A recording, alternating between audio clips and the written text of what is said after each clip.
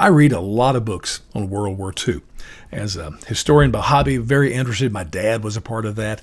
Currently, I'm reading a book called 1939, written by Frederick Taylor. It's a relatively new book. He's an English historian, and he literally recounts, minute by minute, what happened from the signing of the Munich Agreement in the fall of 1938 until Germany started dropping bombs on its neighbors at the beginning of the war in 1939. So Neville Chamberlain, the Prime Minister of England, flies to Munich, meets with Hitler. They sign an agreement, as well as with others, basically giving Czechoslovakia to Hitler so he can play with it as he wishes. In return, he would not go to war with Europe. Of course, he never intended to abide by that agreement. And by the way, here's a lesson for politicians and government bureaucrats. Why do you spend so much energy and time trying to do deals with evil rulers? I don't get it.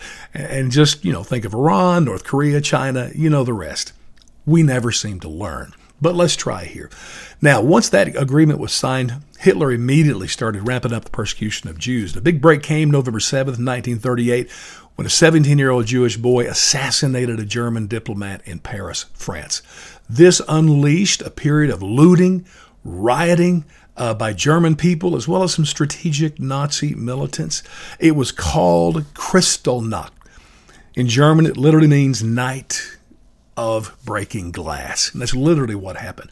So over a few nights, 7,000 Jewish businesses were destroyed, 266 synagogues, 91 people died in the early reports that were in all the newspapers. Of course, many more eventually died. 30,000 Jewish men were arrested, taken to concentration camps. Add to that, after the protests and rioting had started, Hitler confiscated all the guns of any Jewish citizen. He took away their passports, driver's licenses. He froze all their assets, which were pretty substantial, by the way, and then used that money, in his terms, to pay for all the sins of the Jews.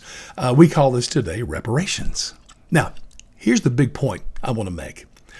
All of this stuff I just shared with you, Kristallnacht, the numbers, the press was in full, they were going strong by this time.